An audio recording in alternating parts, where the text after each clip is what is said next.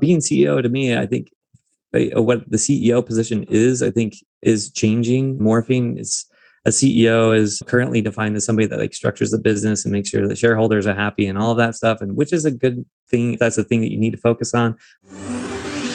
Are you ready to hear business stories and learn effective ways to build relationships, generate sales, and level up your business from awesome CEOs, entrepreneurs, and founders without listening to a long interview?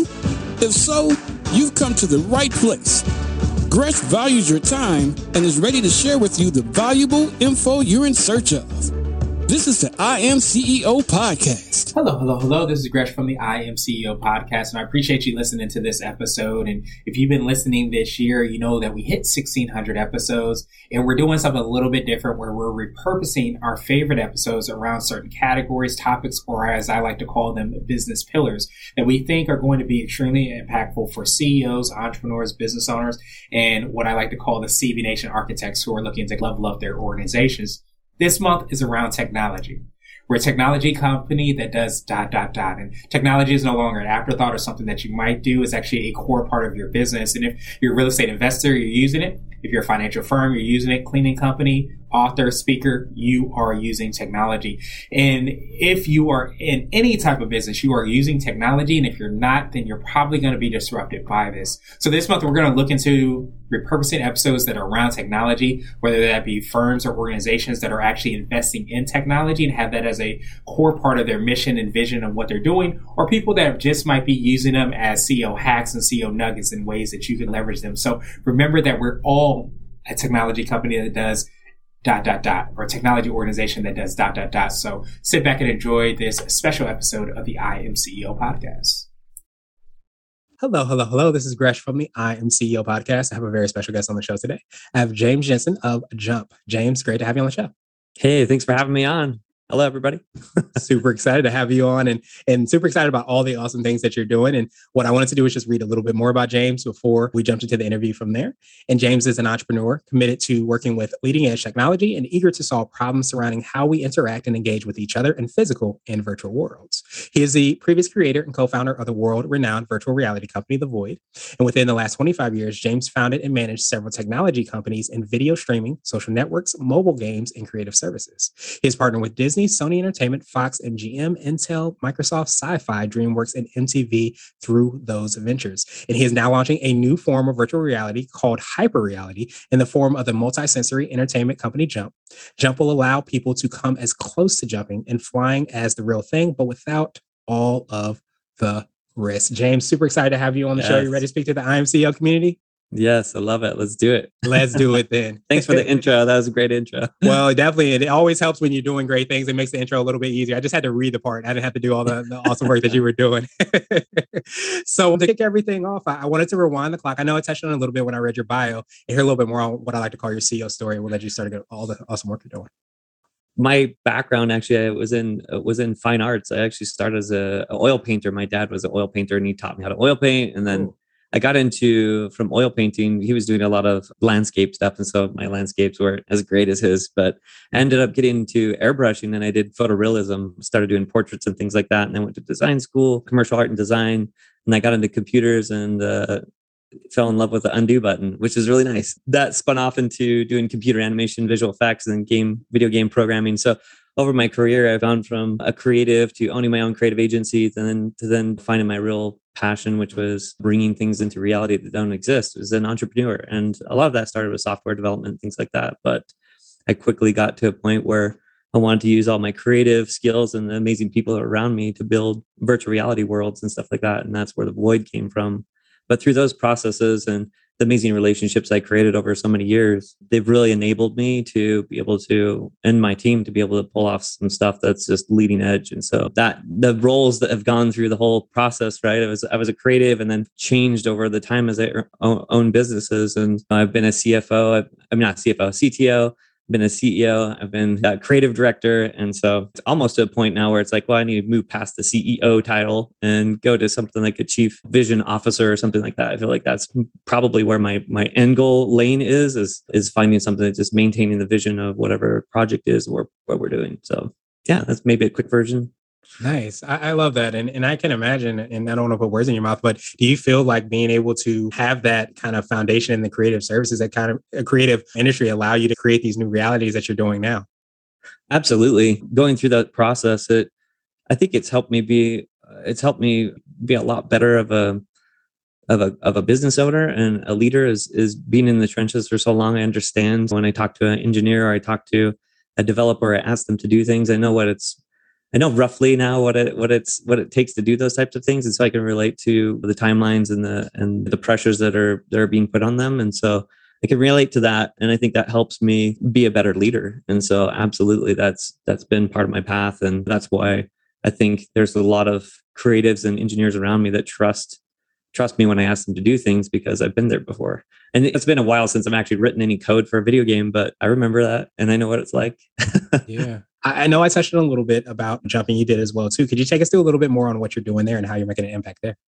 On Jump? Jump. Mm-hmm.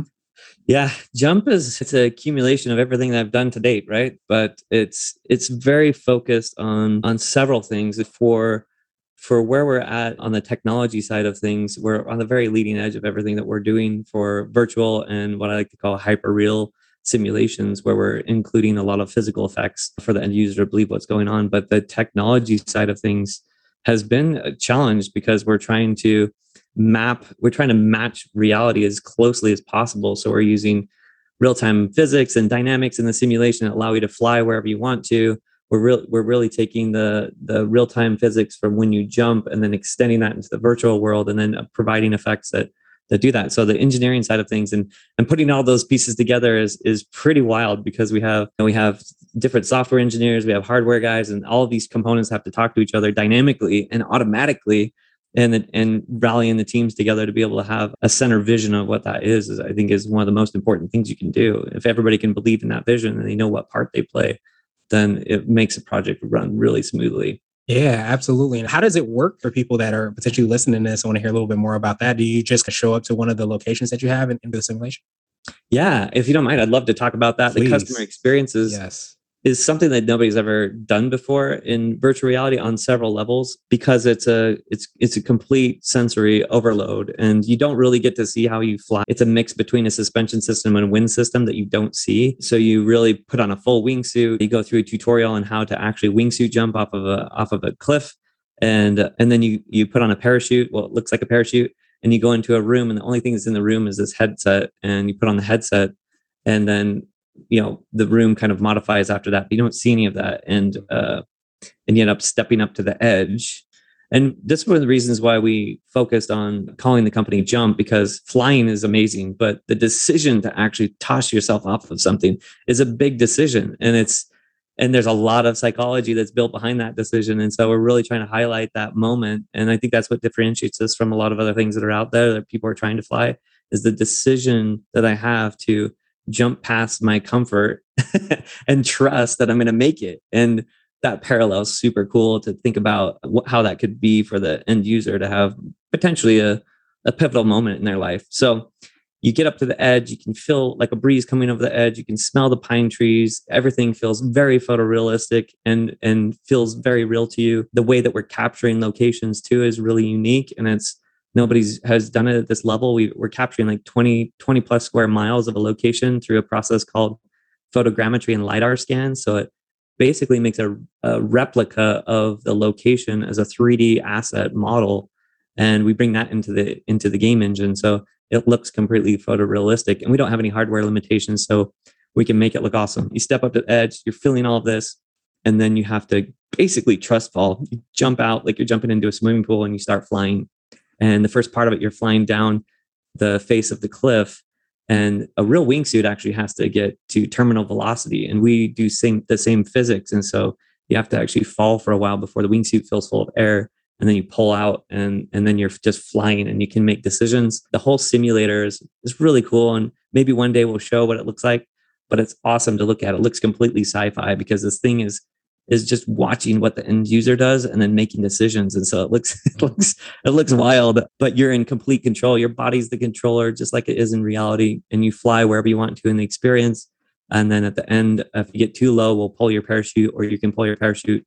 You go into a parachute position and you fly down and land back onto the. Would you consider that to be what I like to call your secret sauce? This could be for the business, for yourself personally, or a combination of both. But is it that ability to see the technology, understand it on a deeper level, it sounds like, and be able to see like how it can be applicable to, I guess, the overall human experience? Do you think that makes you unique?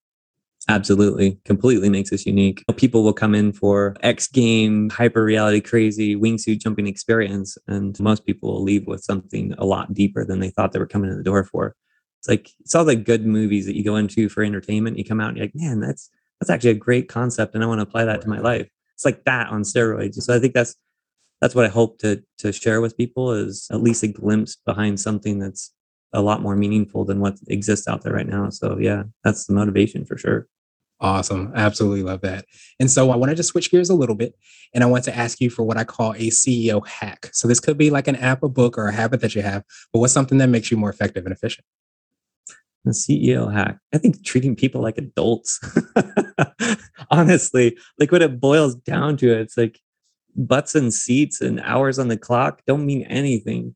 Like honestly, like for my career, it's about having mutual respect for people and having your employees or personnel that are working with you or your buddies, whatever it is, like agree to their timelines and then hold them accountable to it. Like it's very simple. And if they want to party for the whole week and knock it out on a Friday, but they complete what they said they're going to do, who cares? Like let them go do their thing. And that's even more relevant now with the whole thing that's going on in reality. Is like, you got to just trust that your people are going to do what they're going to do. And honestly, if you go down that path, I've seen that I've always said when people come back from like a vacation or something, like my guys are working on it, come back from a vacation or even just over the weekend, more over the weekend, they come back on a Monday and like, hey, I had this thing in my mind I was thinking about and I couldn't help it. And I just built it. And here it is. It's like, well, I didn't ask them to do that. They just came back on a Monday because they believe in the project. They believe in the vision, and you treat them like an adult and you allow them to create their own deadlines. And you got to hold everybody accountable. But if they're creating their own deadlines and you're holding them accountable, then you can have mutual respect for each other. And it actually sorts out people that can't operate like that. And some people don't want to operate like that. They just want a 9 to 5 and check in and sit in their seat. And honestly, I don't want to work with those people. I love that. Yep. And so I wanted to ask you now for what I call a CEO nugget. So this could be a word of wisdom or piece of advice. It might be something that you would tell your younger business self if you were to hop into a time machine. The nugget that I've had my whole life it's been parallel with what we were just talking about. But when I was 12 or 13, I started airbrushing. I've told this story before, but I started airbrushing t-shirts and I got about halfway through them. It was like my first job. It was fun. It was airbrushing t-shirts for this movie theater. And I got through half of them and they paid me $50 up front, and it was gonna be $100 like to do all of the t-shirts. I think it was like 15 or 12 shirts. And I got halfway done and I showed my dad, check this out. This is awesome. Like, I got $50, but it's really hard. And I don't know if I can finish all of them. And he said, you know what, James, he goes, your reputation will be worth more to you than any amount of money you'll ever make in your life. And I took that to heart. And so that's how I've lived. I've always over delivered on what I've promised and always done my best work no matter what. Yeah, absolutely.